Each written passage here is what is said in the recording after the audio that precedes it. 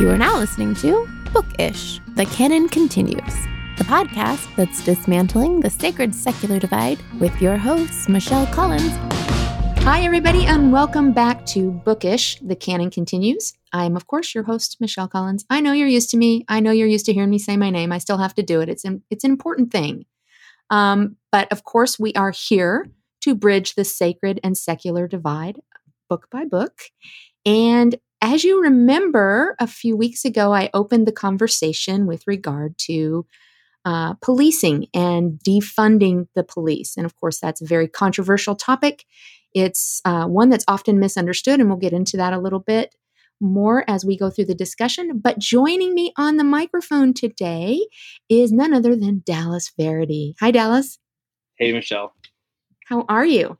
I'm doing okay. It's cold here in Canada right now, but yeah, got a good furnace, so we're good. Awesome. Well, as we were talking about, I'm freezing too, so we're on the same page. So, well, what I like to have everybody do that joins me on the microphone is just give me like a little bit of the back of the book bio about yourself, what people need to know about you, the different things you're involved in, anything you want to share.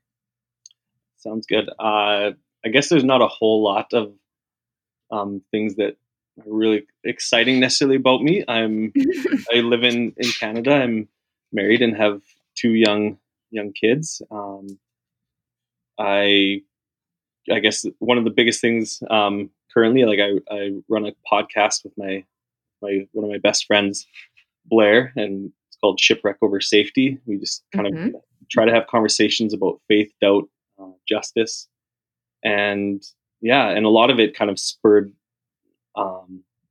on by both of our kind of journeys through evangelical Christianity upbringing, and then eventually both of us worked jobs as pastors and went to Bible college. I didn't know that. And then eventually kind of left that, and as questions kept coming up, and right, we kept seeing kind of some of the injustices and struggles in the church. Then we just decided we're going to start talking about it publicly and try and get other people to join in the conversation. And as you'd expect, sometimes the shit hits the fan, and sometimes, yes, buttons get pushed. But it's been honestly, I've learned so much through the process. I've met incredible people like yourself. Thank you, Michelle, and just it's been fun, and I've been able to really expand how I learn. I mean, even just the book that we were going to talk about today.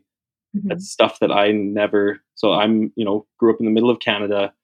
I'm peak privilege. I'm a straight white male, middle to upper class. I own vehicles, so I'm super well off compared to the majority of the world. So in that, I was sheltered a lot growing up from seeing different experiences, including, not trying to steal your hint or anything, but including how I relate to the police, looking back and thinking, how does this work? And where do I need to reconsider my perception on this? So, well, it is a difficult subject, especially if it's not one that you've ever had to worry about, your relationship with regard to the police. Right. I, of course, have not either. I've never had to worry about it. As a matter of fact, I've been known to get quite sassy with police officers, and I've never had a problem. So that's definitely some privilege. Right. So I think that's one of the things, and I'm sure we'll get into this when we introduce the book, but the idea that it's easy to have an opinion on this subject if we've never lived that experience. Yeah. And that is an unfortunate reality. And I think that's why it's so important to discuss it and to bring up these issues. Right. And in all honesty, talk about some of the definitions of what is being discussed, because I think it's very misunderstood. Yeah. As far as talking about defunding the police, or, there's a lot of rhetoric out there with regard to that that's not necessarily factual. Right. And so that it became something I became interested in just simply because it sounded too fantastical to me to say, oh, they're going to get rid of police. I thought, well, that doesn't make sense to me. And I know there are some people that do advocate that. Right. But the majority of the people, that is not what they're talking about. Yeah. And so I think that opening up these discussions is beneficial to ourselves, but to people that are listening, so that they have a better understanding as well. Definitely. Do you But follow the Enneagram at all by chance? what's that? Do you follow the Enneagram at all by chance? I've obviously heard of it, but I've always been a Myers-Briggs person. Fair So enough. I have no idea what my Enneagram is. Yeah, fair enough. For for myself, and this is just explains why I had to like read this book and other books Hmm. on policing, because like I would be considered a 6 with a 5 wing. So the 6 is the loyalist, the 5 is the Hmm. investigator. So Oh, I okay. keep seeing all these discussions on Facebook and Twitter about defunding the police, or Hmm. all these different terms and ideas, and I can't relate to any of it. So I was like, Right. I don't understand. I need to know more. So then Right. the 5 wing in my brain or whatever of who I am makes me have to go seek that out and try and find, not to find all the answers, but to at least have some context and a To little at least more educate information yourself. for, right. So yeah, anyway, so I was just Right. curious if because I think when you that's were really describing it. valuable. Yeah. And that's very valuable. I think too often we already have an idea of what we think we believe and we never investigate. I mean, that comes back to the whole subject of deconstruction. I mean, I was just sharing with somebody today. I fortuitous conversation today with somebody on another subject, and it just roamed right into that area. Mm, And I found out that they had gone through this process, but they had no idea what to call it. mm, And so we got to share a little bit of time discussing, a phenomenon that they were not aware that anybody else was going through. wow. And I said, well, but that's the point, is we don't often educate ourselves. We just take what has been handed down to us, historically or from a familial standpoint, Mm, and we just accept it as truth. We never investigate it and decide for ourselves. yeah. Um, and how important that is in the education process, to spend some time. And I think, in all honesty, this is just my opinion, but most people do not want to spend that time. There's a sense of almost laziness, Mm, with regard to doing any kind of investigation into a subject matter, even if you feel strongly about it. right. Uh, or at I least think that yeah, seems to I have think some been of what it's I've come definitely across. right. No, I think there's definitely like the group where there's the laziness, and I think for some, and sometimes it's me as well. Is like sometimes when I approach certain subjects, it's like I believe I'm responsible for what I know. So if I Right. look too much into it, then I'm going to have to make some, I'm going to have to change some way of life. I'm going to have to make some decisions that are going to be Right. uncomfortable. Um, so I think there's like a mix of both of those things. There's times where I just also am like that Hmm. I'm like I don't want to put in the work right now, right? So Yeah. I think it can Well, I definitely mean, be both of those things, but sure. I mean, we're all that way sometimes, and it depends on the subject matter too, of course. Anything that, of course, we're triggered by easily, or we may not want to do that investigation. It may just be a little too much emotionally. right, Uh, but I do think that in time, if we're capable of doing that, it is still beneficial to us. yeah, But I'm curious about something, because you are in Canada, and of course, much of the rhetoric surrounding the police and defunding them is, of course, here in the United States. right. So, what is your experience with it there, where you live? Is there some of the same issues, or is this just an observational thing? So there's, I mean, and some of this stuff is definitely things I'm obviously still learning and processing. Even as like I went through this book, I would give it a quick flip through again today, just like looking through things Hmm. and processing. And so I guess for personal context, I've because I was trying to think when have I ever had to deal with a police personally? So Right. I remember once as a kid in my well off, like grew up in like a really nice area of the city, one of the more upper class areas. And I remember Right. bike riding in the neighborhood and with my friends, and a police car pulled up and was like, "Did you see something about like? Did you see this guy?" And we're like, "Well, what did he look like?" And they're like, "Obviously, he's an Indian." And then we're like, Mm. "Whoa!" And this is like I don't remember how old I would have been. That was like the first incident with the police that I had thought of, and Hmm. I don't remember it being disgusted by it. Just like, oh, okay. Although now, just like processing it, and Right.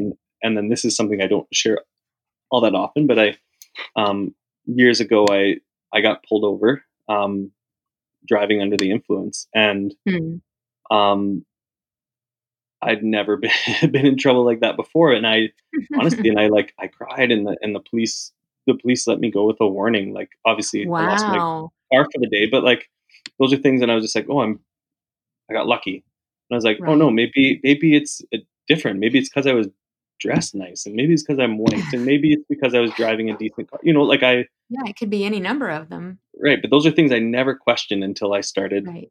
listening to other people share their stories, including, I guess, back to your question there with, um, so in Saskatchewan in particular, where I live, there's the biggest issue would be, or the biggest, like,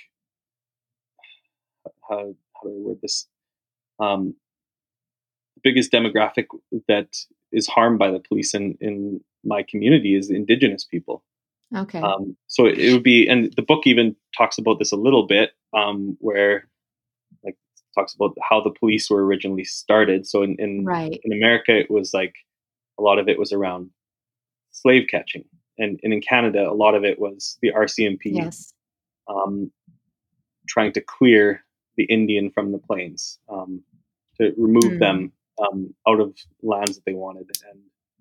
And then still to this day, when I'm not trying to compare it to the states, because again, it's a different country in different context, but like I think we're just more sneaky and polite about how we do some of these things. But like the incarceration rate of Indigenous people in my province, and recidivism rates is like astounding. And Yeah. um, I think it was about a decade ago, but there's stories of our police within our province, doing what's called starlight tours. So they would take drunk Indigenous people out of the city in the winter, drop them off without their shoes miles out of Oh my town, and gosh. some of them would freeze and die. And I don't know if it was I don't remember how long ago. So I but anyways, like, this stuff has happened very much Wow. here too, and it's more targeted towards Indigenous people. But um, not long ago, like within the last year, there's been numerous black folks have been murdered at the hands of the police too. So Mm. um, there's yeah, it's not as media, it's not as covered as Right. much by media, and the focus isn't here as well as much. But there's definitely the same, I think, structural issues. I know that the way that the police operate is very different in the two countries, and Hmm. some of the training is different requirements and whatnot. But I think it's the same. For the longest time, I tried to ignore it and be like, no, they're not like America. Like, American cops are the bad ones, and these ones are, because I know a couple, right? But Right. I've Well, really I'll had be to, honest with you. I mean, I assume it's only an American problem, and again, that's because this is where I live. right, But to your point about, how they're trained differently in different places, I mean, we've got 50 different states here that are operating independently, so to speak, right, and so they have different training, different requirements, different budgets, a lot of different things. So I don't know that it's everywhere. I just think that recognizing that it could be anywhere is mm, necessary yeah, because it's really, we're not talking about structural as much as we are talking about human nature.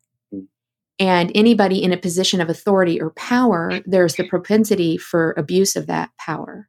right, And so we have to be careful. Ironically, I have a friend here, he's a pretty good friend, who is a police officer.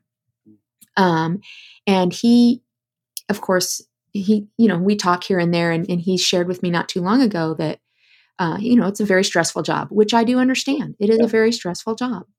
At any given moment, they leave and they go to work knowing they could die that day. yeah, So that is difficult. But he said, I don't think people realize how much power we actually have. mm, He said, I literally have the ability to take away somebody's Fourth Amendment rights. mm, And I thought about him saying that, and I thought, my God, that is wrong.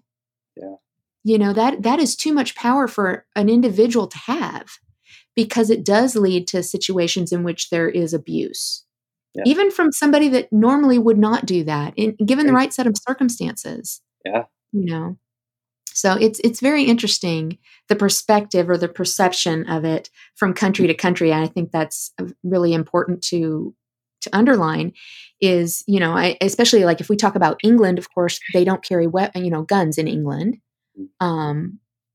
So they have, I would think, less police brutality, but maybe I'm wrong, because maybe it's more of a physical force than what we have here. Right. But I guess, like you said, it happens there, but we don't hear about it. I can't ever remember hearing of police in Canada being abusive. Right. Yeah.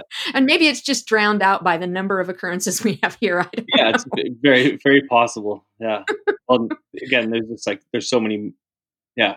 I think a lot of media will focus most of the time, even Canadian media will focus on, those, the big cases in the States of police brutality. Yeah. They'll focus there every time over a local incident, right? So, well, I mean, let's be honest. The media is all about ratings, and we're a shit show here in the United States. So yeah, I everybody wish I could stops to argue watch with an accident.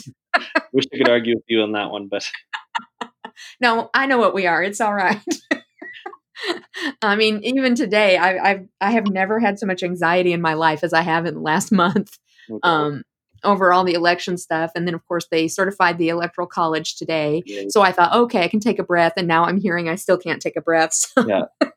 Well, I'm like, oh my goodness, I just need to, I need everybody to just do what they're supposed to do and stop being crazy for the moment. And hey, we've got the crazy here too. So it's I know you do. But like I said, we're the absolute loudest shit show in the world. So. True. Yeah. And unfortunately, it's us yelling it from the top of the top of the roof that makes it the loudest shit show. But anyway, yeah. No doubt. But why don't you go ahead and introduce the book, and tell us what about it has been inspirational to you or has inspired you in some fashion. All right. So the book, Who Do You Serve? Who Do You Protect?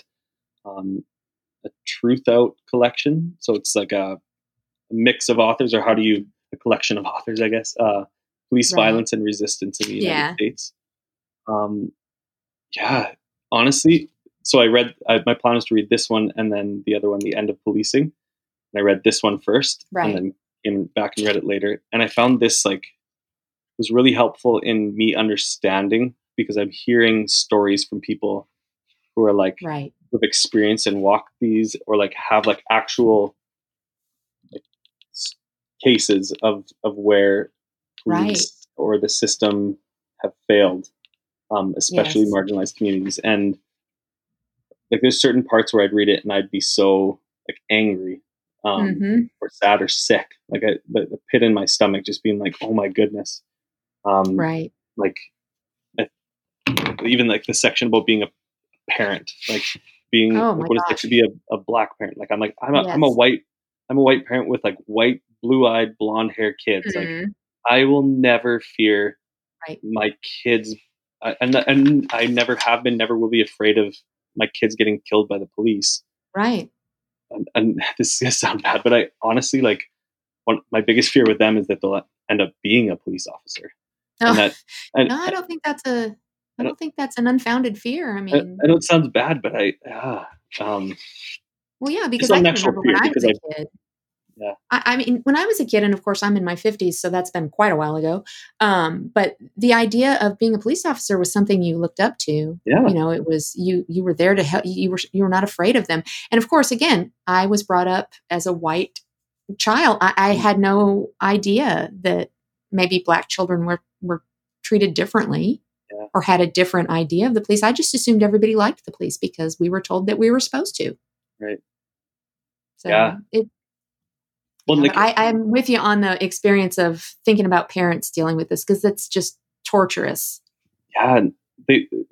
I found the book just did such an excellent job of bringing to almost not the saying it was written to me, but the amount of things that I was able to think about, topics that were brought up that I could think about from my context, and how that's how most of us, I assume, read books and take in media, is that how does it relate to us? Sure. And, I was I don't know what it's like to be a parent who be afraid of those things. Or, there's a piece on, cannabis and the police, and it's fully legal here now in Right. Canada. But like, I think of, and I have a green card, and like I can get like a decent amount shipped to my door within Hmm. 2 days, vacuum sealed, no consequences, nor, I mean, Right. it's legal. But then I think that there's like people who, there's like, especially like black men in jail serving Right. life sentences for like a portion of what I can get to my door. Yeah. Right. And It's absolutely crazy. yeah. And I'm just like, so here's another thing where, and how does this, so I can't understand that like what Right. that's like, or being racially profiled. I don't Right. know what that's like, or yeah, the book was just, yeah, really brought a lot of things to front. And I'm like, so I texted you the other day and just said, like it's really got me thinking, because even the one, Yeah. sorry if I'm totally taking this all over the place, but That's okay. the, the one part of the book when they talked about that program Cahoots in Yes. Eugene, Oregon, I was just like, my mind was blown, and I'm like, okay, how do I do that here? How do I how do we do something like that here? Because I know that there's or in other places, how do we get programs like that running, where the Oakland Power projects, which run completely separate from police, but like they showed that these programs work Right. in certain Well, go communities. ahead and explain that. Go ahead and explain the cahoots thing so that we have some Right. So the some Cahoots, fount of knowledge here, so we know what you're referencing. so Cahoots, I'm just gonna load it up in the book here real quick to Where was see that if at? I want to turn to it too. I don't it's remember. I don't have it marked. about 158. Yeah, that's Starts a what I little thought it was earlier than back that, there. 156. Um, Oh yeah, here it is. so essentially, it's like they would be dispatched from central dispatch. It's a mobile crisis intervention, and like we have something small like that here, but like Mm-hmm. where you can call a 24-hour like mental health hotline, and they can, if someone's in desperate need of help, they'll send a van out to help. But like this seems like they're taking Right. thousands of calls a year and actually reducing, yeah, like reducing the need for police, which actually, when you're talking about, like even your friend saying the stress of Yeah. being a police officer, like that's part of the issue with policing, and why they're Right. wanting police reform or defunding, is because there needs to be like the amount of calls and the wide variety. They're not trained to do so. Like I'm not a trained social worker, but I work as a youth care worker with primarily adults with um, that are on the autism spectrum, and then usually have a wide variety of other trauma and different diagnoses in their background. And I like when I think of when every time I see a video where police officers using violence or Mm-hmm. even to restrain somebody improperly, it drives me nuts, because we have to Yeah. recertify, because we're trained to like physically intervene in a way that will not risk like putting the neck on the Right. back of Right. or the knee on the back of the head, or like laying on someone's back, or all these like those like things. And I'm just like, these police aren't trained to do it. Like I think Right. half the time it's not a.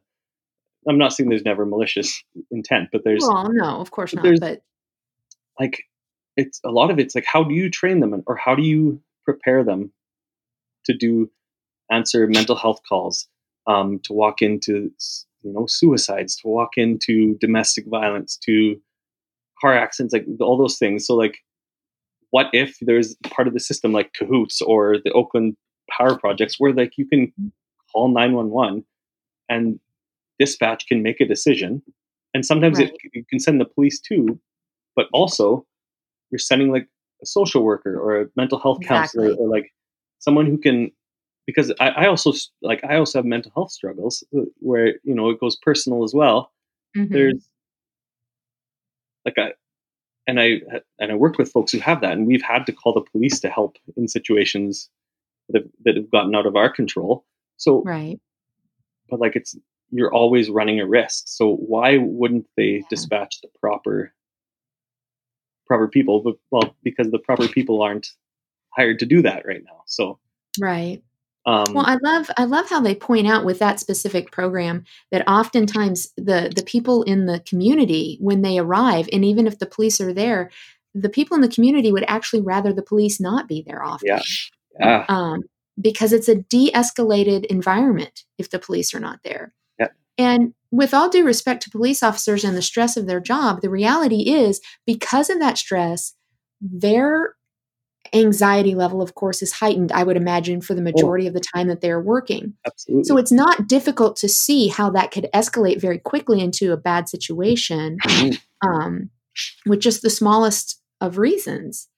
So if for like as this program shows, if you were to have somebody who does social work or an EMT or something along those lines that is able to step into the situation instead, automatically everybody's ramped down because there is no police officer in a position of authority that is trying to exert that authority, which then de-escalates the people that are being responded to.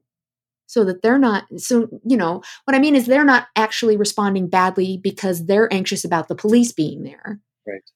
So it just makes sense that it kind of de-escalates everything. Sure. And is definitely in line with a lot of the calls that police take because a lot of them are not violent in nature. Right. There's a lot of domestic disputes and things like that. And I do realize that those can be very dangerous. However, a lot of them often just needs a mediator.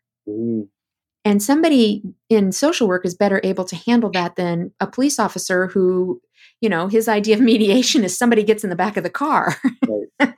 Well, and the funny thing is like when some people like, I think it was in the last year, and maybe this has happened more in the States, but like the conversations before I read this book was about like, why aren't we sending social workers? And some, in the pro police crowd would say, well, yeah, you try and deal with the crazies without a gun. And it's like, and then I kind of look at, I never call the people I work with crazies, but like the people that I work with who they would consider that, I've been in like absolutely wild situations.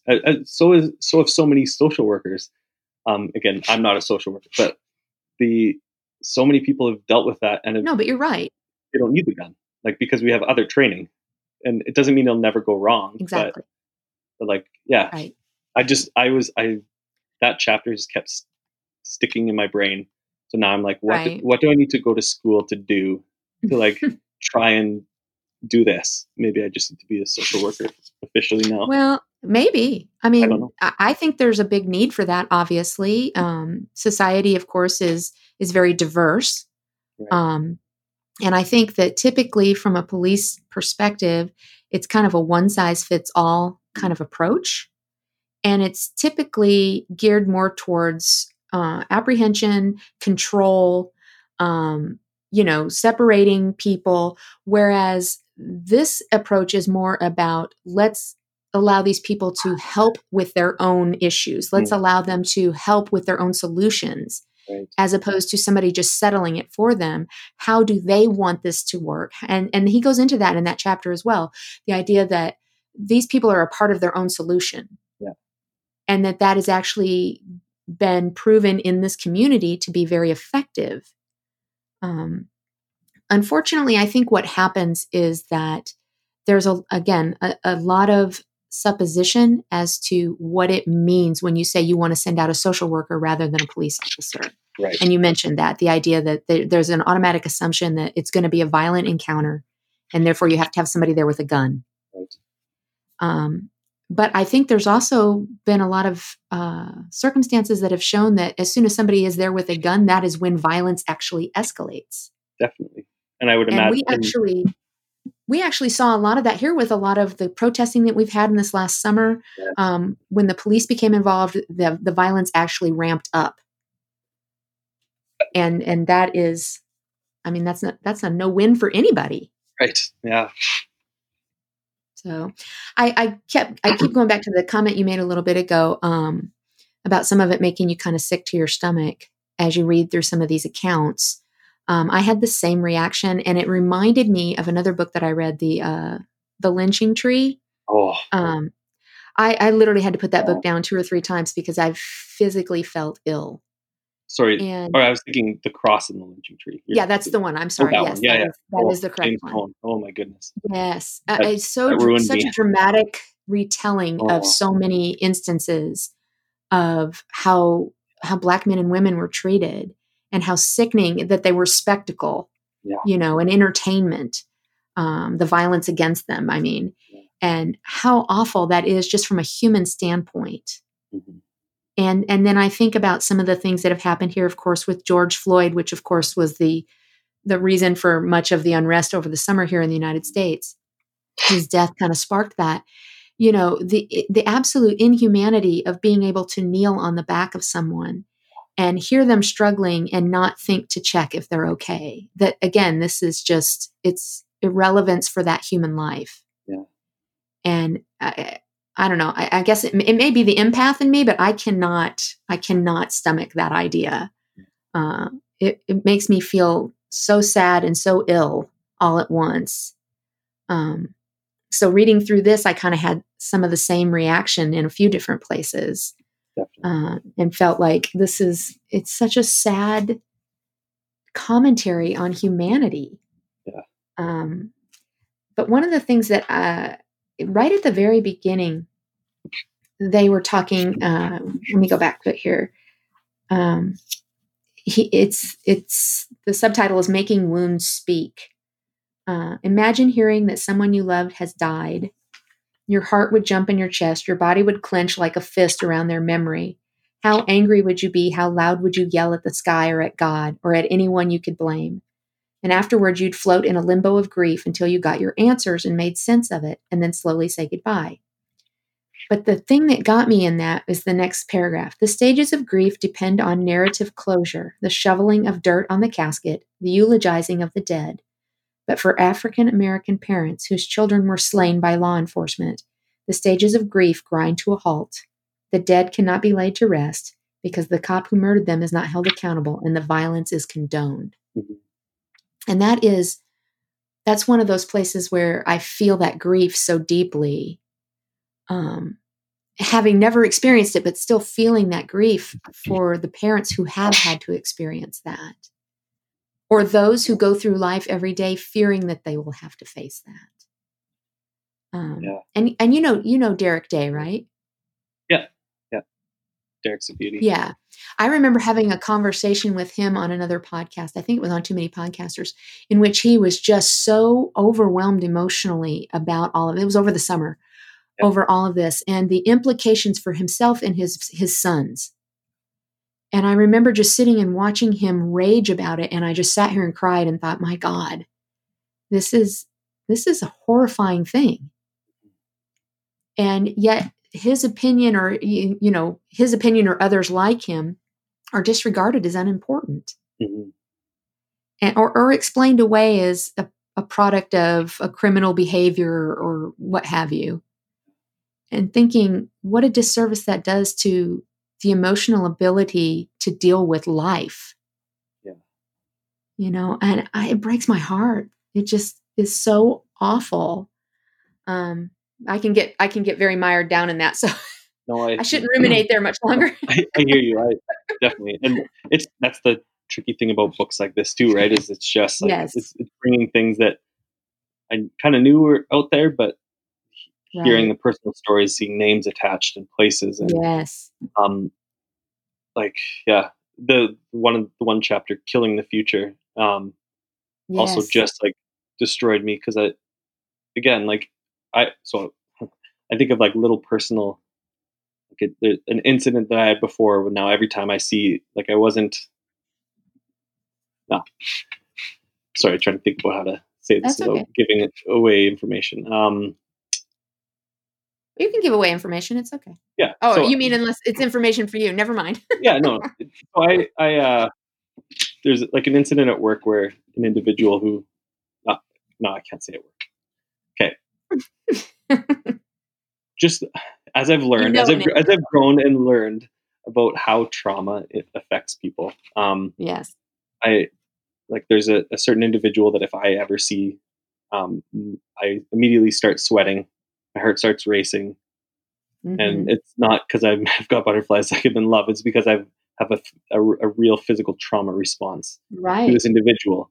And this has happened for years, where if I see them, and it's not this person's fault, but anyways, if I and then I like read this chapter about, killing the future, and try and Hmm. imagine what, you know young young people of color experience every day when they see these stories of, another one gets kneeled on, another one gets Right. shot, another, like, and they describe this in the book, like, you're not only like killing the future, you're embedding them with PTSD and Oh, trauma, yes.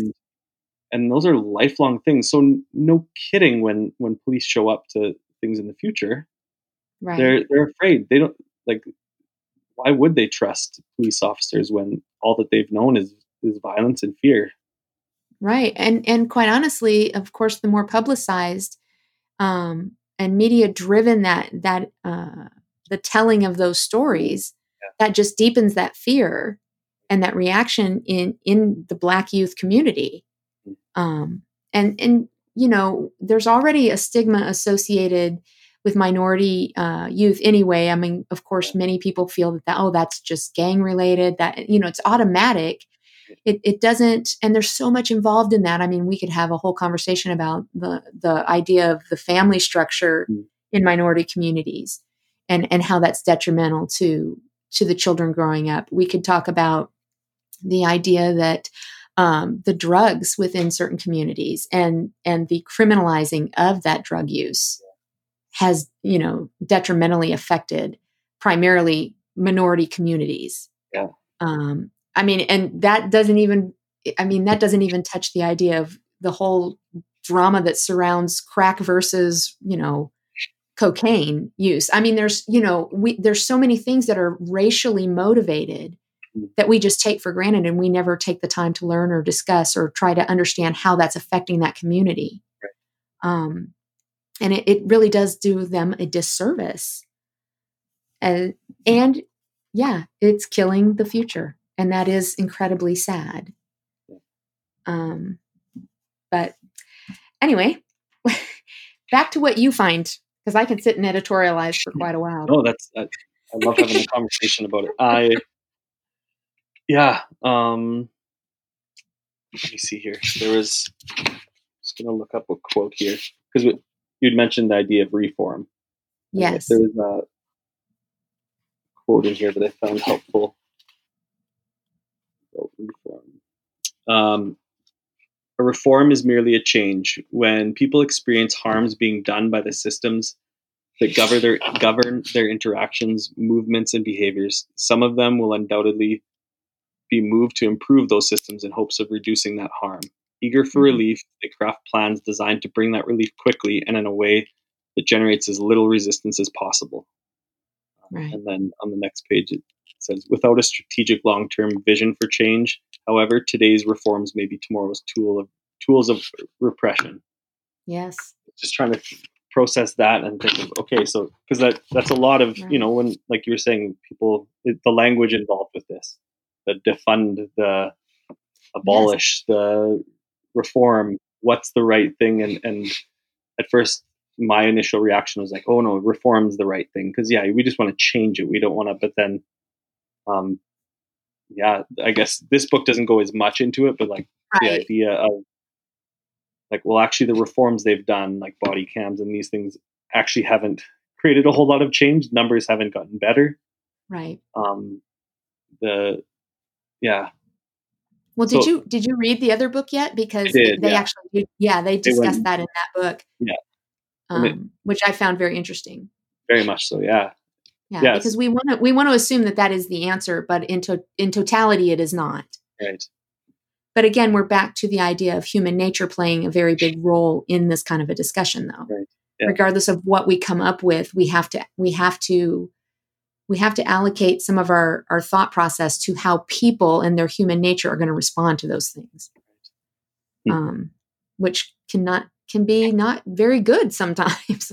I said that awkwardly, but um, I hate to think the worst of people, but often, over and over, a lot of times people show us the worst. Yeah, no doubt. And so making those, I mean, to the example you gave, like body cams, I mean, that sounds like, oh, that's a good fix, except we still have to account for human intervention in turning those off. Right. Yeah. So it's not a foolproof thing. Yeah. Or even, so this isn't related to the book necessarily, but I watched it around the same, what's the guy's name on Netflix? He has a special, Hassan. I know who you're talking about. I can't think of his name either. He did like a comedy special type thing Yes. on defunding the police. Right. And he goes in more detail there about the training and like the lack of accountability and how accountability goes with police.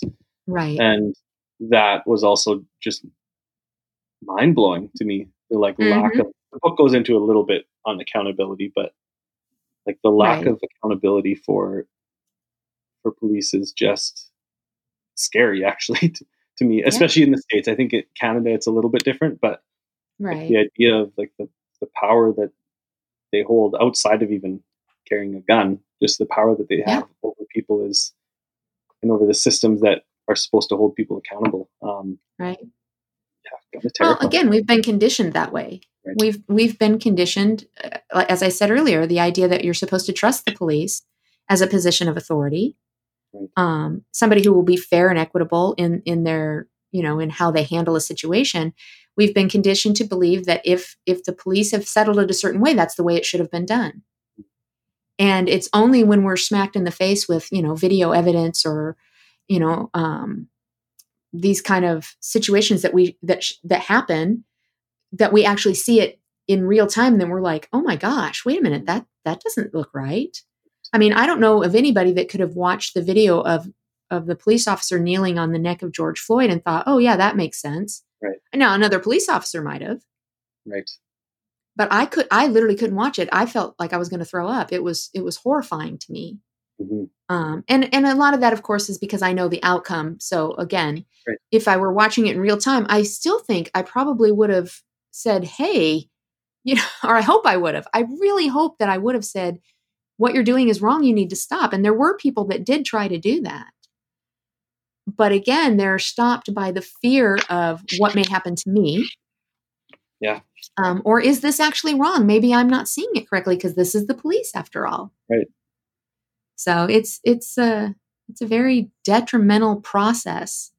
Well, even a conditioned process. Yeah. Even like what you had just talked about, that situation, because I've tried in my typical fashion overanalyzing things. Like me too. like, okay, if I was there in that moment, I mean, you can always theorize what you would do, but I'm like, what would be the proper thing to do?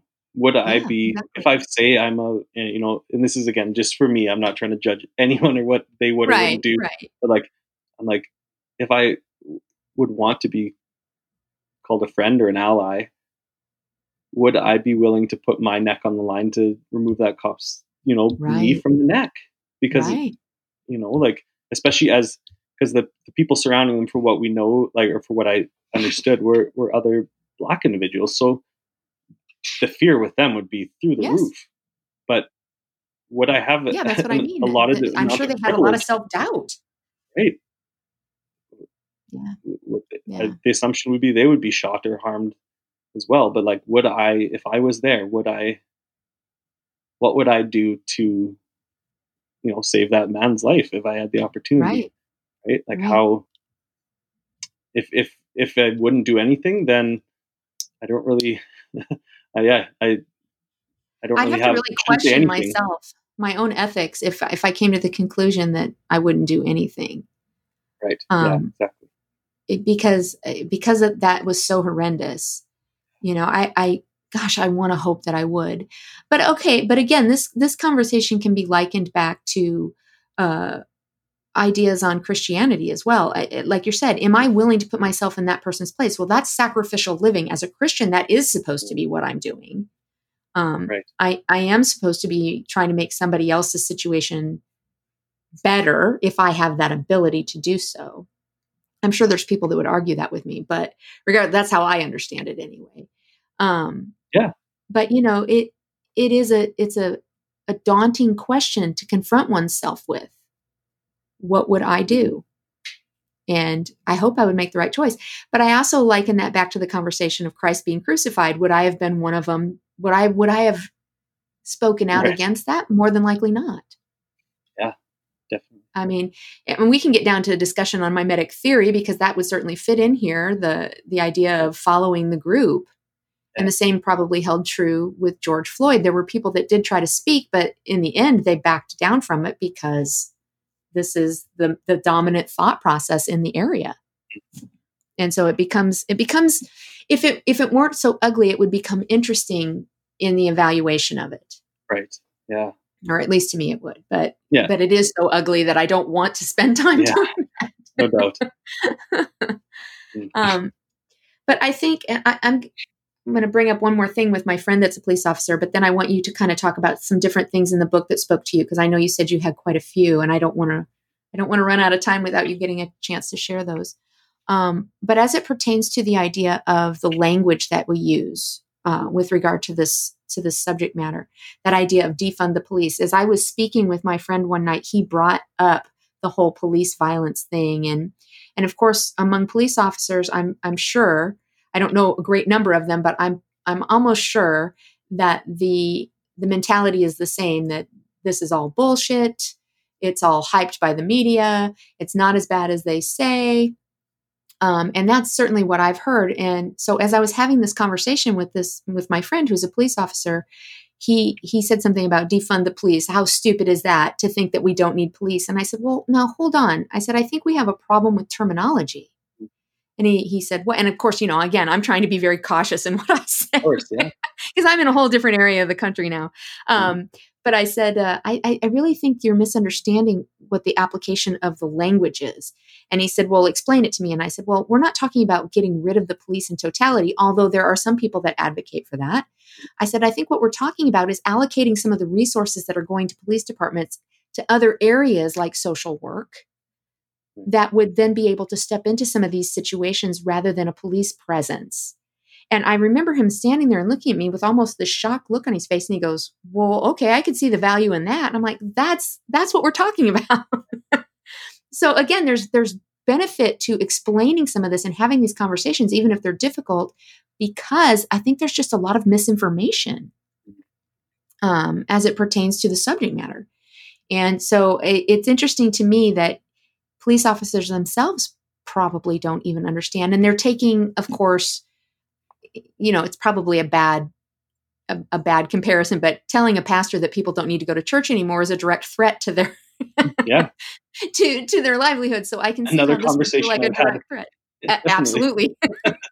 So, one I've had many times too. Yeah, and it's usually the same intensity that some individuals respond, the same defensiveness. And well, because it is a violation of your personal worth on a psychological level.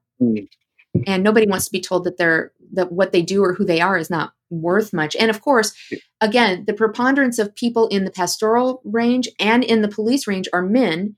Men typically, from a psychological perspective, key into identity through what they do. And so you're attacking that very foundation of who they see themselves as. Yeah. And so it makes for a messy conversation, but a necessary conversation. Yeah. Well, I think you nailed it there. Like the conversation, because there's so many opinions, so many definitions, so many ideas, but instead of talking about it, we're not having the conversations as much. And then, or not everybody on the spectrum is having the conversation. Right. So then the real, like, we're not coming to solutions because, the one side of the table won't even engage. Right. Yes. Which is pretty much true on any subject matter if you think about it. Absolutely. For sure. There's always people that don't want to engage because they already think they know everything. So. And on any given day, that could be me. I was going to say, I was like the worst of the worst forever. Oh, sure. We've all been the worst at it at some point. Yeah. I try very hard now to listen, and try and learn instead of automatically making an assumption about a conversation. But I still fail at it, I'm sure. We all do. Yeah. But go back to, so go through some of the things that really called to you in this book that really made you stop and pause and think. Yeah. So again, the Cahoots and the Oakland Power Mhm. Project, just because I'm kind of in a place where I'm trying to think about. I've been at the same job for about a decade, and it's been Mm, mostly good. But I'm wondering if it's time for some kind of a shift. And right. so I'm reading that stuff, and I'm like, what do I need to do to like create more of this type of a system here?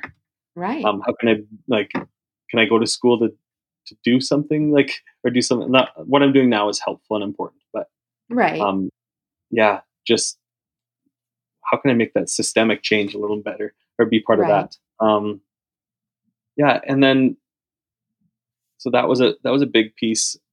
Um, yeah, the I guess like this isn't really like a topic so much as just like understanding that like some of these laws that have changed, at least like in American policing, have only recently changed. Like I didn't Right. so page what is it, page 82, it talks about that roadside cavity searches were still legal in Texas until Yeah. 2015. That's crazy. That's And I absolutely crazy. I had to like double check the year, and I'm like, what? There were, How is that possible? oh my goodness, the amount of like, oh, the amount of Yeah. abuse that must have, oh, like that, another one of those things that just makes you feel sick. Yes, Like, exactly. and Because too the much potential there for power. abuse is so overwhelming. Oh, it's just, yeah. Well, I mean, and again, is the father of daughters, not that it should matter, is that just because they're related to me, but like, oh, yeah, I can't even go there. Well, and they even bring up the point in that section about the idea that oftentimes, um, and they call them gender searches, where it was meant to humiliate or assign gender to transgender or gender nonconforming people, and that, again, that's another area where there's still a lot of ignorance associated with the topic. Mhm. And again, what an abuse of power Yeah. to humiliate someone like that, because that's what that comes down to. It's humiliation.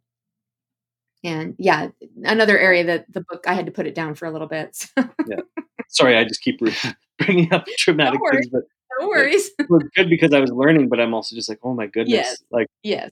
I think this is actually, I think policing. After reading this, I'm like, I think policing is worse than I thought it was before. But Yeah, it's possible. um, We see a lot of pretty bad things now, but again, it has become something that has, for the most part, if it's not something you have to worry about, you become anesthetized to it almost, yeah, because you don't feel threatened by it, and you get so bombarded with the negativity all the time that for your own personal psychological well-being, you kind of check out. yeah, And I know I've been guilty of that. And again, that's a privileged position, which, the word privilege is very triggering for some people. So. oh, and nothing has got at me more hate mail on our Yeah, I podcast imagine. than talking about white privilege. Yes. It's How dare you? every time we mention it, we know that there's going to be a bunch of Yeah. angry white men. Surprisingly, Somebody's going to be upset and annoyed by it. like, So. okay, you don't. Oh, Not well, that's just part begging, of that's part of being brave enough to talk about these things, right? Yeah, and to be prepared for the people that are not educating themselves and probably don't want to understand. So the ignorance is prevailing. But one of the things, and I'm sorry, I'm going to jump back in. Sorry. no, please do. It's good. One of the things that I am often most annoyed by is the idea that when a person of color is confronted by the police and there's violence of some sort and it makes the media, immediately we are told of every single negative thing that this person has ever done. Yeah. We're never shown their pictures in high school where they look like a nice kid. We're only shown pictures that bear out the story that's trying to be told. And that's a big frustration. And again, not something that I've ever had to deal with personally. Mm-hmm. But that's what always upsets me, is because immediately my response is, but hold on a minute. You've done research to find out the worst about this person, but there was no way to know that in the moment. Yeah. So why was that the assumption other than it coming from a place of discrimination? I can't see it any other way. It's one thing to have information after the fact. It's another to not have it and act as though you were acting from that information. Right. So yeah, they talked about they hint a little bit at it and talk a little bit about it in this book, but also in the End of Policing, they talk a bit more too. Mm-hmm. Like just that even that it's not even just the policing. Like, and I think that you nailed it there with like it's the media works with. Like, not to be, Yes. I hate even talking about the media in that term I know. that way because I'm not like a Trump, like it's all fake news, but the media is going to play a certain story to manipulate Absolutely. how you do it. And then the legal system, like was it this book that we talked about the prosecutors working hand in hand, or was that End of Policing? Can't remember because I've read both too. So right. I'm not sure I'm differentiating. they're kind of moving together at the moment.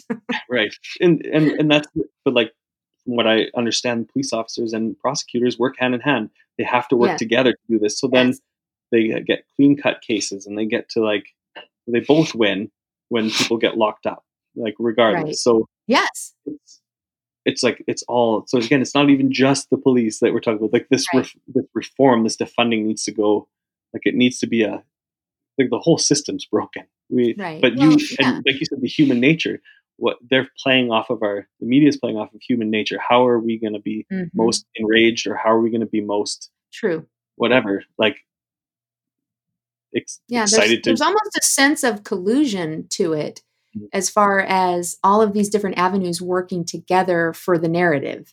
Right. And you and I are simply, and this has been shown already. There's shows on this and stuff now about you and I as people are literally the what's the word? We are literally we're the product for this stuff. It's how do you ramp up people reacting to something and drawing attention to it? How do you do that? Well, you have to play to the baser instincts. You have to play to the sense of impropriety or the sense of violence, or, all these negative aspects that speak to that lowest common denominator of our humanity. And those are the things that make us react. And so, the media, there's a sense of collusion in the whole system that kind of holds us all in its grip. And it's very difficult to get out of that. And that's what I'm saying, as far as educating ourselves, most of the time we don't do so because we're sure we already know. Right. So it's, I don't know. One of the last things at the very, very end of the book, the author of this section says, as a practical step, I would suggest examining when and why we use judgment in our conversations with each other and whether we seek to educate or support.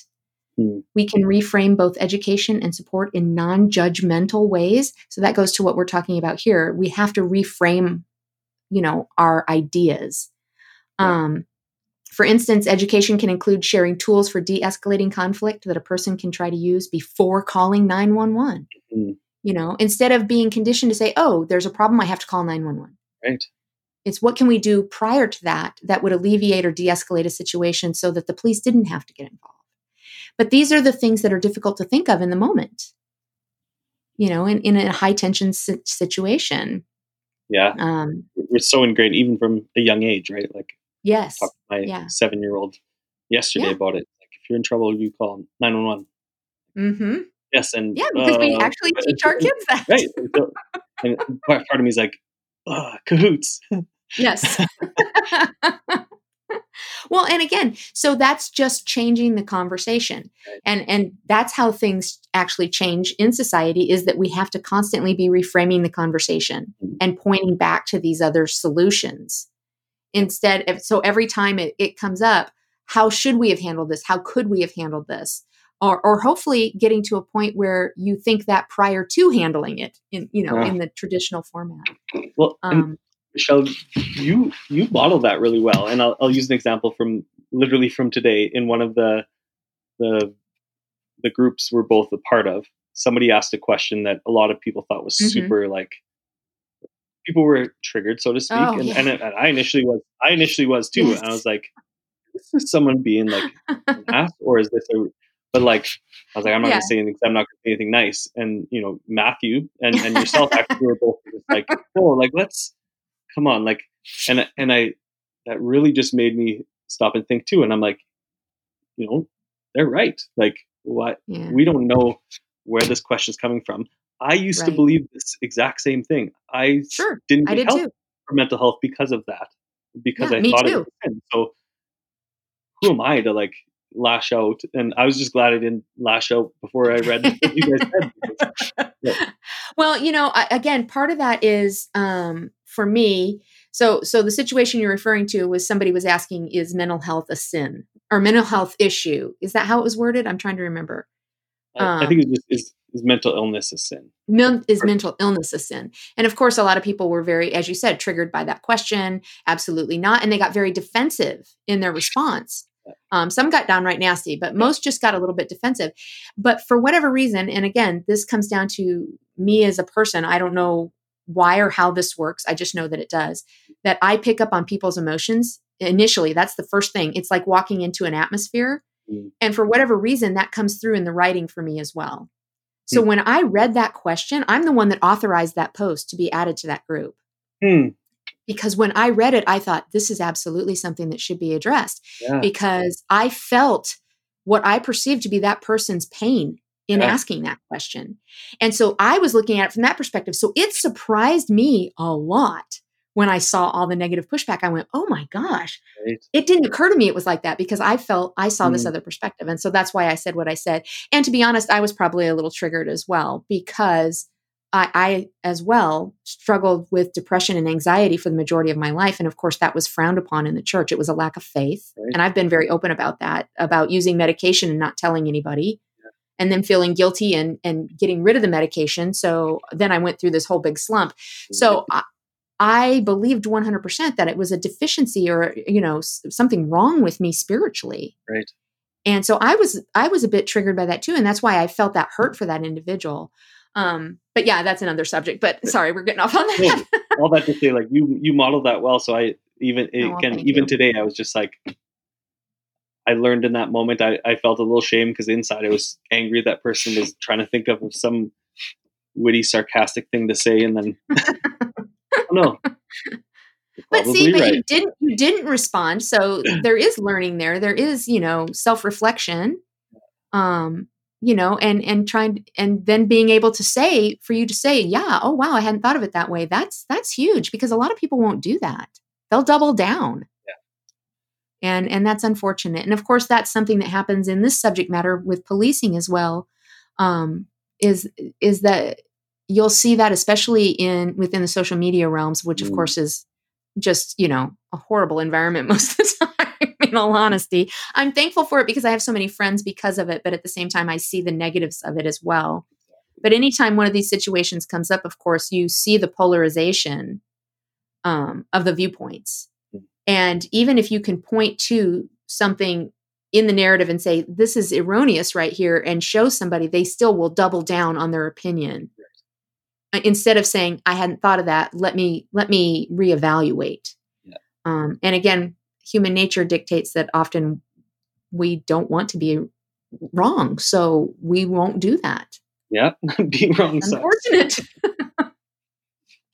Honestly, I don't know about you, but honestly, so almost everything now comes back to the human psychology to me. Like I tend to analyze everything a lot anyway, like you mentioned. And now I find myself doing it from that perspective and trying to understand all the sides. Drives my husband crazy. Many arguments have ensued because I've said, well, let's try and understand that perspective. He's, I don't want to understand that perspective. They're wrong. And I'm like, well, let's think about it for a minute. Maybe they are, but but that is necessary in society, not just here in the United States, but everywhere. Absolutely. Because human nature is human nature. So we have to start evaluating, our trigger points, our understanding of the situation, our biases. Yeah. And again, we both use this word, our triggers. I don't like that word a lot, but it's true. Those are the things that we have to start evaluating. Yeah. So So overall, your thoughts on the book?